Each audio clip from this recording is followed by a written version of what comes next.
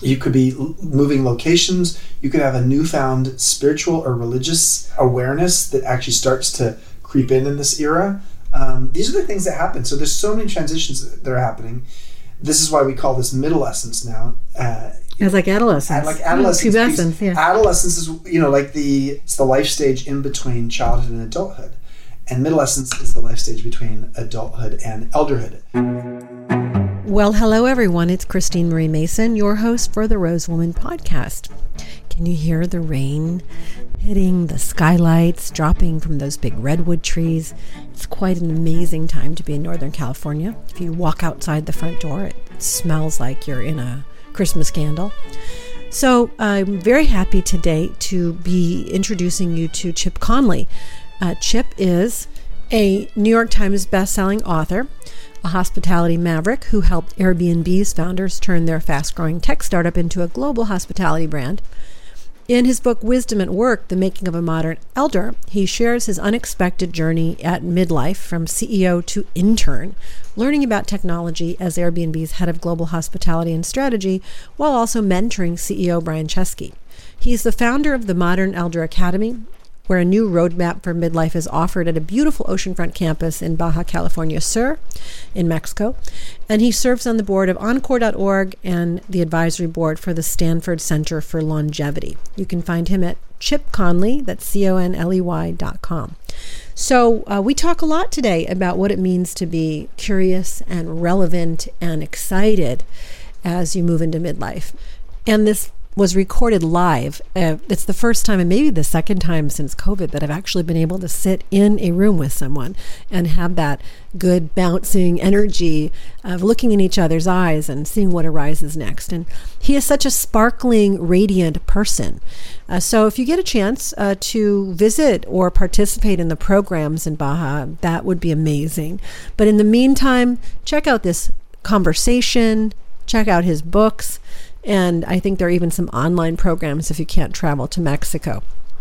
You've probably seen some variation of that Hunter S. Thompson quote, "Life should not be a journey to the grave with the intention of arriving safely in a pretty and well-preserved body, but rather to skid in broadside in a cloud of smoke, thoroughly used up, totally worn out, and loudly proclaiming, 'Wow, what a ride.'" That has been modified, slide in to home base with strawberries in one hand and champagne in the other, or chocolate and wine, or whatever. But this idea that Hunter wrote about in The Proud Highway, Saga of a Desperate Southern Gentleman, is universal. We don't know what's after life in the body. I was just watching the Louis Schwartzberg movie, Gratitude Revealed. It's like a mini meditation, 15 minutes of it in the morning, or watch the whole thing. If you can watch it and not cry, that's pretty stunning, because it just would take a lot to resist the joy, the sheer magnificence, the variety of human experience in all walks of life that he displays in that film. But there's one piece in there from the head of the Glide Memorial Church in San Francisco, which is a super open, diverse church. And I'll paraphrase what the minister said, but it was like, look, I don't want people to be coming to church to think about like going to heaven or avoiding hell. I want them to come and feel belonging and connection in this life, in this body right now, serving people, singing, feeling, dancing, crying, emoting, And Glide is an amazing place. They serve millions of meals to people who cannot afford to feed themselves, to people who run out of money by the end of the month because they're on Social Security or they're retired, or to people who are homeless, or just, really actively doing what Neem Curly Baba told us to do, which is to love everyone, feed everyone, and remember who you are. So with that in mind, it's a nice introduction. Please enjoy this conversation with Chip Conley.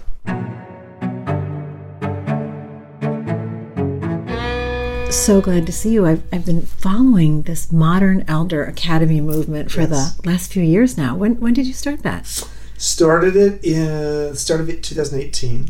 And it really came out of my experience at Airbnb. I was the modern elder at Airbnb. That's what they called me.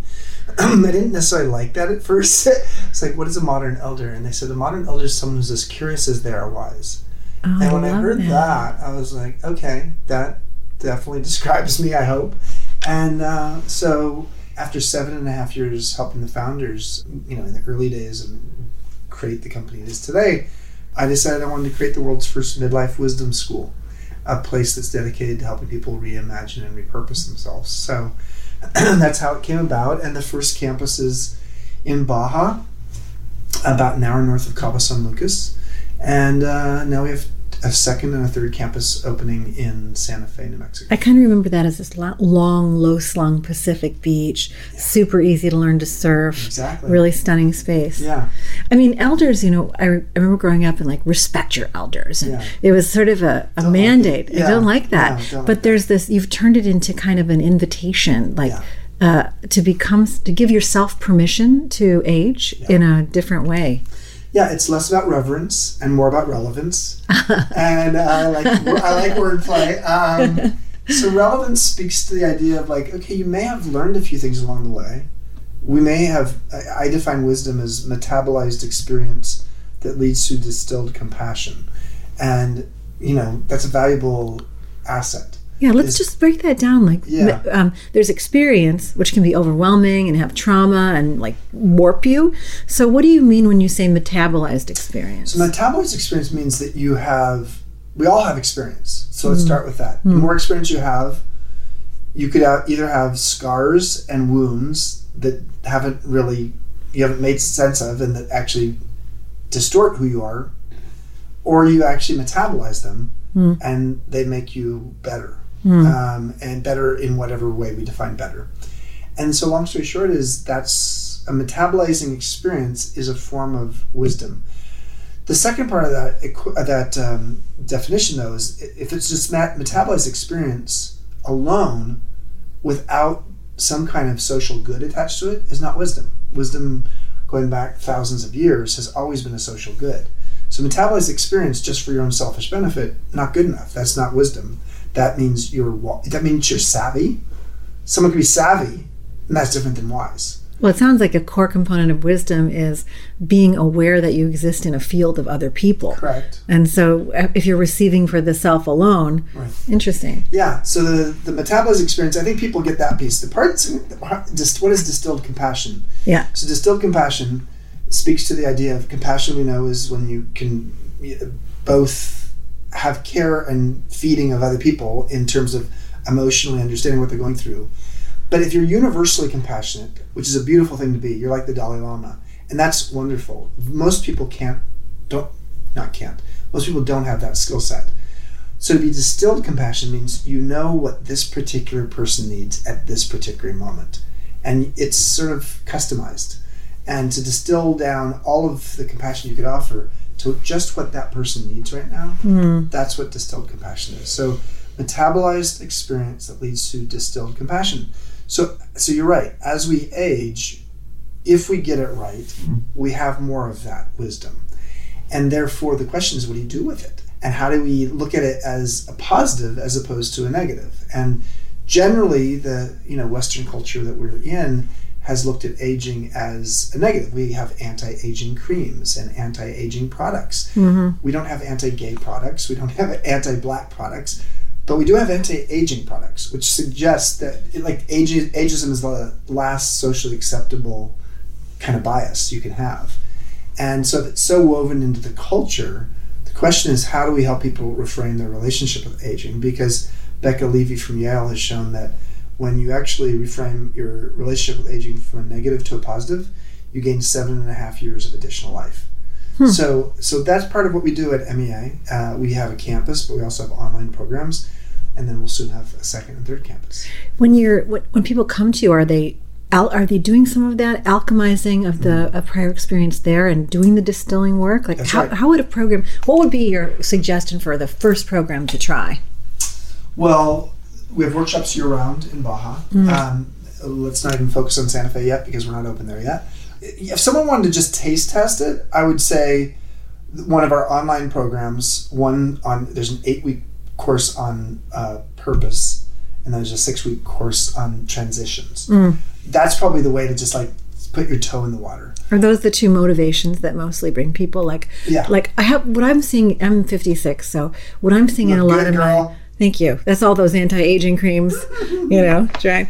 And what I'm noticing, particularly around my male friends, is this sense that their life hasn't amounted to what they thought it would amount to. Yeah. And I'm looking at them going like, you've had all these experiences, you've had children, you've made a living, you've lived, your body shows it, but there's like a sadness in them. Disappointment equals expectations minus reality. So there's a lot of people with high expectations, and their reality may have been incredibly impressive, but if their expectations still exceed their reality, there's a disappointment. Generally speaking, people in their 40s go through that. Now, you can do it in your 50s too, and you can do it any time in life, but it's really noticeable between 45 and 50. Okay. This is the low point. Again, all these are averages, but on the U-curve of happiness, where people actually lose their life satisfaction from about 22 to about 45 to 50, and then it starts going up again in the 50s and beyond. So it's around 45 to 50 that a lot of people actually are in that stage where they're saying, geez, better get it together. Yeah, or my life has not amounted to what I wanted it to be. And that's when, Brené Brown, my friend, and I, she's talked about the idea of the great midlife unraveling. And I was like, really? Nobody wants to unravel. That sounds like you're losing your mind. She says, Chip, have you ever looked at the dictionary definition for ravel? A ravel is something that's so tightly wound you cannot get it untied. And that is what a lot of people feel like. Yeah. Around 45 to 50. Well, you're in that middle, like your career and your kids. Spinning plates. Yeah, exactly. And also, it's the time for both men and women that their hormones start to drop, like andropause begins. Andropause, good for you, girlfriend. That's a good thing. Like, a lot of people don't know what andropause is. It's the male version of menopause. It's much more subtle. It's much less, I would just say, as my female friends say to me, especially my co-founder of MEA, Christine Sperber, she says, like, Chip, you talk about andropause, but menopause is much harder. And it really is. I think menopause is much harder. But, there's a perimenopause is that same as like the andropause. And then the menopause itself is like, holy shit, what happened to my body? I don't own it anymore. Yeah. So you've got the chemical stuff and you're wound up in a tight little ball. Well, this is, so back to your question about purpose and transitions. What's happening on the transition side is people go through so many transitions in midlife. There's the menopause and andropause. There's parents passing away. There's empty nest if you have kids. There may be a divorce. You may have a medical diagnosis that's scary. I found out I had prostate cancer in my 50s. You could be moving locations. You could have a newfound spiritual or religious awareness that actually starts to creep in this era. These are the things that happen. So there's so many transitions that are happening. This is why we call this middlescence now. It's like adolescence. Pubescence, yeah. Adolescence is, it's the life stage in between childhood and adulthood. And middlescence is the life stage between adulthood and elderhood, with elderhood lasting 40 years, maybe. Elderhood just means, relatively speaking, you're older than the people around you. And so, a lot of transitions happening.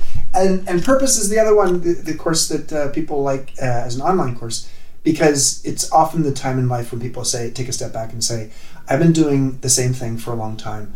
I want to do something new. Do you find that when people are investigating purpose, they go back to something that they get back in touch with what their purpose was when they were young, or that they really dive in and find something new awakening in them? It's both. I don't think that there's a singular answer that's true. Don't I need a template? Can I just have the answer? Yeah, there's no template. In our course, we help people to understand how do you find that purpose. Right. We're very possessive about purpose in the U.S. It's almost like this possession that if somehow everybody else has one and you lost yours, in the grocery store, you left the person that's like your purpose in the grocery store. You lost me purpose. Yeah. There's an old Red Skelton bit where Santa's talking to a Christmas tree, and the tree's like, Santa Claus, I don't know me purpose. And so it's a very funny bit, but I'll send it to you. Send it to me. I love that. We're in an era where helping people to understand that the verb's more important than the noun. how do you find purposefulness in what you're doing? Because actually that will create the breadcrumbs that bring you to a purpose. And also allows it to evolve. Yeah. So I think those are those two courses online. And then in terms of coming to MEA, to the actual campus, it's like going to Mecca. I mean, it's sort of like an opportunity to be in a week-long workshop with 20 to 24 other people where you go deep, and it's revealing and it's inspiring, and at the end of the day it's transformative and empowering in terms of creating a blueprint for the next couple decades of your life. And you have this what I liked about this is the membership component, that you're not like a one-off done. You found your purpose, now you're developing it, you're merging it, and you're sort of dropping into a community. Program, and it's members, we also call members the alumni. It's not like going, I was on the board of the Esalen Institute for a long time, and you go to an Esalen workshop and there's no curriculum. Esalen doesn't have a curriculum. It has teachers, and teachers teach their thing. Now, Esalen has an ethos for sure of what it's like there, but there's no curriculum. So MEA has a curriculum and it has guest teachers. And when you leave and you're a graduate and you get a certificate, it's a piece of art. And now you're part of the alumni program and the member programs if you want to be even more involved. And what that does is it means that this is ongoing. We call it not lifelong learning, but long life learning. How do people learn how to live a life that's as deep and meaningful as it is long? And it sounds too like making friends in midlife. Oh my gosh. Which is a huge part of it. An important part of it. Yeah. Because what happens with the spinning plates era when your life is full of efficiency is, you may have some friends that you stay in close touch with, but it's sort of hard to make new friends. It doesn't mean that you aren't lovable and friendly. It just means that you don't have time to make new friends. And then all of a sudden things start to open up a little bit. And for some people, it's like a muscle that they have to relearn. But also for others, it's like, okay, well, I don't want to have friends like the ones I've had. Right. Because their value system doesn't necessarily fit my evolving value system. I have an evolving value system that's more X, Y, or Z. And my friends are more A, B, and C. You kind of go into this valley. and then it can be a lonely valley. Yeah. And we all know that loneliness is pretty much an epidemic these days, and so that's a big part of it. It's part of the reason why we have 26 regional chapters as well. That's beautiful. Yeah, and did you expect that? No. I mean, let me tell you this, Christine. When we started it, we did it for 6 months, 13 different workshops just to test it, to see what was there a demand for this, and we found there was. And the number one piece of advice we got from the people who came to our beta workshops was you need an alumni program, which was a good sign that people liked the experience, but also a real sign that people want to build relationships with those that they get vulnerable with, and that they build a roadmap with, and they want someone to be driving alongside them. Yeah. I think I get a lot of women in our community who are in the free period. We're calling it the free period after menopause. And most of them are triggered to change by their children leaving home. Yeah. And this free time that opens up. And this thing about their old friends are just, a lot of them aren't growing in the same way. That's right. So no, it's fun. And like Esther Perel's here at Summit. We're doing this from Summit, and she's teaching at MEA this May. And I think that, 65% of the people who come to MEA are women. So there's a growing community of women who are asking themselves, how do I do my 50s differently than I've done any other decade of my life? And or 60s. And I think that this idea of freedom and maybe even some time affluence, we know what time poverty is like, but time affluence is a real opportunity. I haven't gotten there yet. I don't know. Yeah. Because every time I have a little spaciousness, I'm a stuffer in the gardens. They say that the response to overwhelm and trauma is to speed up, to get hard, to go numb, and that's basically that's the advice. No, that's literally what people do. Yeah, and then to heal, the only way to heal is to slow down and soften. That's it. Slow down and soften. And so it seems to me like you're creating an environment for people to kind of pause and do that. This is like Mary Catherine Bateson was the daughter of Margaret Mead and Gregory Bateson, two amazing intellectuals. And she says that what we have in midlife is the opportunity to create an atrium, That's beautiful. She says that like the way we tend to look at as society at additional longevity that we have is like 2 extra bedrooms on the backyard. But she says it's not really that. That makes it sound like you're just old longer. Yes. But instead, what she says, what we need to do is create a new blueprint. So you create an atrium in the middle of your life, an atrium that creates light and space and the opportunity for reflection, because it's around 50 years old or early 50s or sometime in this era where you really do need to get a little more intentional and conscious about how you want to live your next 30 to 40 years. And so that's what we offer. It's a midlife atrium. There's David Ewing Duncan. He's he's in the San Francisco intellectual bio life. Yes, David Duncan. David Duncan. Okay, yeah. So he talked about longevity because he did this big survey. How long would you want to live? If you could, 110, 130, whatever. And that you get like 10 extra years in puberty and 10 in young adulthood, and that it's spread out throughout your life. Yeah. And it's actually panning out. Like you see the age of initial marriage or first birth is all extending. So I love that atrium. Actually, I love the idea of life having an atrium. Your whole life is like coming from this generative, spacious inner space. The idea of emerging adulthood. I mean, we used to say, okay, here's the part that's interesting. It used to be that age 13 or so, when you hit puberty, you were an adult. And then adolescence as an era only got coined in 1904. Prior to that, there was no such thing as adolescence. There were teen years, but teen years were adulthood. Okay, so now it's true. In 1904, the book came out and adolescence became a thing. So all of a sudden, we moved from 13 to 18, and 18 being adulthood. Then we're now in a stage where 18 to 30 is something called emerging adulthood. And it's sort of an era of just saying, you're not quite an adult yet. Your brain is not fully formed in terms of a lot of the growth that happens in a rapid way, in your younger years. You're not financially in a place where you have a lot of independence. Yeah, particularly now. Yeah, exactly. So there's an element of like, wow, everything's getting extended, including life. I think what it also means is that midlife, for many people, which is an era that might have in the past you think, oh, by the time you're 60, you're not in midlife anymore. Well, sociologists now say midlife is 35 to 75, so it's a marathon. Well, I think we've talked about permission to age, being an elder versus being elderly is another one of your things that we talked about. Is this all there is? So you write a lot of books, and Wisdom at Work formed the basis for this curriculum. Do you see a book coming out of this one? Is there one in the works? There's one in the works. So I love writing. I have a daily blog called Wisdom Well. So I get to write a blog post every single day, and that's quite a discipline. But the next book, I have now just signed a contract with my publisher. It's called Learning to Love Midlife. And whereas Wisdom at Work, The Making of a Modern Elder, was really my story of being the modern elder at Airbnb for 7.5 years. And what does it mean in the workplace to be, how you create intergenerational collaboration. This new book is really more about like helping to explore why midlife has such a bad brand. Because what's the word that you associate with midlife? Crisis. Yeah, exactly. Of course. 98% of people say that's the primary word that is attached to midlife. So if midlife has basically a brand that's all about crisis, what if it's a chrysalis instead? Yeah. What if actually midlife chrysalis? Beautiful wordplay, man. That's exactly. So you got the butterfly. Midlife for the butterfly is the chrysalis. It is dark and gooey, but it's also where the transformation happens. So what if that was true for humans as well?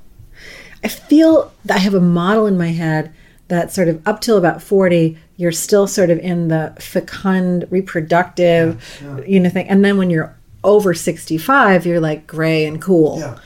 Then you're like the cool, cute adult grandpa. It's in between. It's like, you're like nowhere. You're like not there. Yeah, I love that. No, I mean, and the U curve of happiness research does show that, but their research shows 45 to 50 being sort of the low point, but sometimes it actually goes to early 50s. Yeah. And again, your mileage may vary. I mean, these are averages. This, and the reality is, that was my model, but this is actually the best time of life. I'm 62 now. My 50s was by far my favorite decade of my life. Wow. So, who knew? Who knew that, okay, on the other side of 50, I would enjoy it that much. So that's great. And I would just say, for a lot of people who are sort of looking at this era, just know that, one of the things that happens in this era of midlife is you have the opportunity to start editing. Yeah. The first half of your life is about accumulating. The second half of your life is about editing. And the key is to start looking at what is not working in my life that I need to edit. And don't make a rash decision on this, but spend some time figuring that out and then make some good decisions. And to actually get to a place where your life feels a little bit lighter because you have less obligations, or you have less stuff, or you have less ego attached to fill in the blank. It's amazing what starts to actually generate in yourself when you realize that you no longer are carrying such a heavy load. We call it the Great Midlife Edit at MEA. It is an actual ritual in the first 24 hours once people have actually come to the campus that we do. And it helps them to sort of say, okay, I can breathe now because I'm no longer carrying all this baggage. You travel a lot. You travel the whole world. Did you ever encounter in the Asian traditions, the like Indian traditions about the forest years? The forest dweller. The forest dweller, right? Yeah. So are you seeing sort of an archetypal evolution in this edit that kind of matches? Good question. I mean, the forest dweller is part of the Hindu tradition, and it's sort of a stage of life. Yeah. I would say in the Western tradition, not specific to a religion, but more to just society, secularly, I do think this modern elder idea is a potential way to think of this era, in the sense that if you're as curious as you are wise, how are you serving? The forest dweller is all about going back and being in nature, and because ultimately you are nature. Right. You actually, your ashes, you are part of the soil. But I believe that there's this element of, I'm a big fan of Erik Erikson, developmental psychologist, who said, "I am what survives me." And I think there's an era of life where we are called in a sort of legacy kind of way to say, how am I supposed to show up in the world to help provide things that will survive me? Whether it's our children, whether it's a mentee, whether it's a book we write, whether it's a business we start, whether it's, whatever it is, whether it's a park we helped get created in our neighborhood, there are things we can do that will survive us, where our ego is no longer attached. That's the other thing, is I think Carl Jung and Richard Rohr both said the same thing, which is the first half of our life is about the primary operating system is our ego, for all kinds of good reasons. And it's around midlife that we start to have this primary operating system change to our soul. And therefore, but no one gives us an operating manual for how to operate this new operating system. And so part of what midlife is about is learning how to move from stick shift to automatic. I want to ask so many questions. Like, do you think that's a neurochemical kind of thing, like brain development, like the neofrontal cortex developing in 25? Is there something that's going on in the brain that's making that change, or is it cultural? I think it's both, but I think the brain side of it is the brain does make some serious changes around midlife, where it starts to shrink a little bit, and we start learning how to do four-wheel drive of the brain. And we have much more fluidity from left brain to right brain. And this is all very well documented. Whereas when we're younger, we tend to be more secular or more on one side or the other. Whereas we get older, you have lyrical and logical all in the same sentence. Blend, like Hesed and Gevurah, they sort of like... That's systemic thinking. The idea of being able to connect the dots is something we get better at as we age. So yeah, I think it is the brain. I mean, it's not exclusively that. I think it's also cultural too. I love your invitation to experience midlife in a completely different way. Yeah. You've been very good in your life at finding excellent collaborators. And your team, this Christine person, looks like a complete, totally fun, first of all. She is. Just so, can you talk about the people who started it with you and why you chose them, or how you found each other? So that's great question. So Christine Sperber is one of my co-founders. She threw my 55th birthday party for me 7 years ago. So I knew she was great at throwing parties and great. She's our chief experience officer. She just knows how to create a hospitality experience. She has created 2 really successful resorts and hotels in the Baja area where we are. So I wanted to have her at my side because I just knew she's a great hospitality veteran. She knows how to create unique experiences. And then Jeff Hamui, my other co-founder, is somebody who, he's probably the best facilitator in the world I've ever met. And he was actually a student in the very first beta week we had. And he clearly needed to be the teacher, not because he was like elbowing people aside, but because he believed that wisdom is not taught, it's shared. And he actually helped create the environment for people to actually see, wow, I want more of what he has, because he was really curious. So between the two of them, he's our chief product and content officer, and she's our chief experience officer. So got a bunch of other wonderful collaborators on the team as well. And when you're doing something that's important work that people love, you attract great people. You're doing something with Michael. How? Oh my gosh, we're doing Generations Over Dinner. That's right, like it's a death over dinner thing, but now in this. That's right. Talk about so this. Michael also, he and I taught a workshop at MEA called Love, Death, and Human Connection a few weeks ago. That was beautiful. But Michael created Death Over Dinner, and over 1 million people around the world have actually done a death dinner. And it's an opportunity to have people at the table and have a conversation, a deep and rich conversation around the subject of death. Time out on that. If you're listening and you haven't, just do a Google Doc and tell your kids what you want, and then bring them over for dinner and try talking about it. Yeah. Anyway, there's a lot of good guidelines on the Death Over Dinner site to have that conversation. Well, we said to Michael, listen, why don't we create a Generations Over Dinner? Ah, nice. And so the idea was Generations Over Dinner is a way for people to have conversations that are deep and meaningful around societal problems, around purpose, around love and relationships. So how do we sit at a dinner table with 5, 6, 7, we've had 7 generations at the table already, and actually have that kind of conversation that is best suited to be like a generational potluck. This curiosity, I have so much curiosity at what it's like to be 25 right now. Yeah. What they're seeing, what they're experiencing, how it's different. There's that Gibran poem where he says, you can seek not to make them like you. Yeah. You can walk in their shoes, but don't try to make them walk in yours. Yeah. And how do you really understand that they've grown up with a totally different lens? It's like this humility of time. Yeah. Maybe it's time for you to have a 25-year-old mentor. I am going to. I'm going to do my transition. I'm going to try this. Yeah. I have, I know you have a son, and I have adult children, and they have their perspective. But I think it would be better to get people I don't know. Listen, I think mentorship with family members is hard because there's a lot of baggage attached, especially if it's a son or a daughter. So this is beautiful. Let's make that distinction. Generations Over Dinner isn't about intergenerational families, transgenerational acceptance. It can be, but this is something. This is meant to be actually people who maybe in the workplace know each other, or live near each other, or are just friends. Often because most people don't have 5 generations that are close friends. It's more like, okay, I've got this friend who's younger. They're going to invite a few friends. And then I've got this friend who's older, and they're going to invite some friends. And you end up at a table where you don't know everybody. And that's actually great. It's actually quite liberating. One of the challenges with doing Generations Over Dinner with families, which we do, I mean, people do it a lot. But with families, there's all these rigid identities that people are inhabiting. I know. So they can't see you as fresh. That's a good skill to cultivate. Yes. It's like seeing the people around you as new. We have a couple minutes. Do you want to, do you have any tips for how to cultivate curiosity? Since that, if I was doing a word count on our conversation, that one's probably among the top 3 words. Well, I think curiosity, first of all, curiosity and wisdom is this beautiful alchemy. And we've talked a lot about wisdom, so let's talk about curiosity for a moment.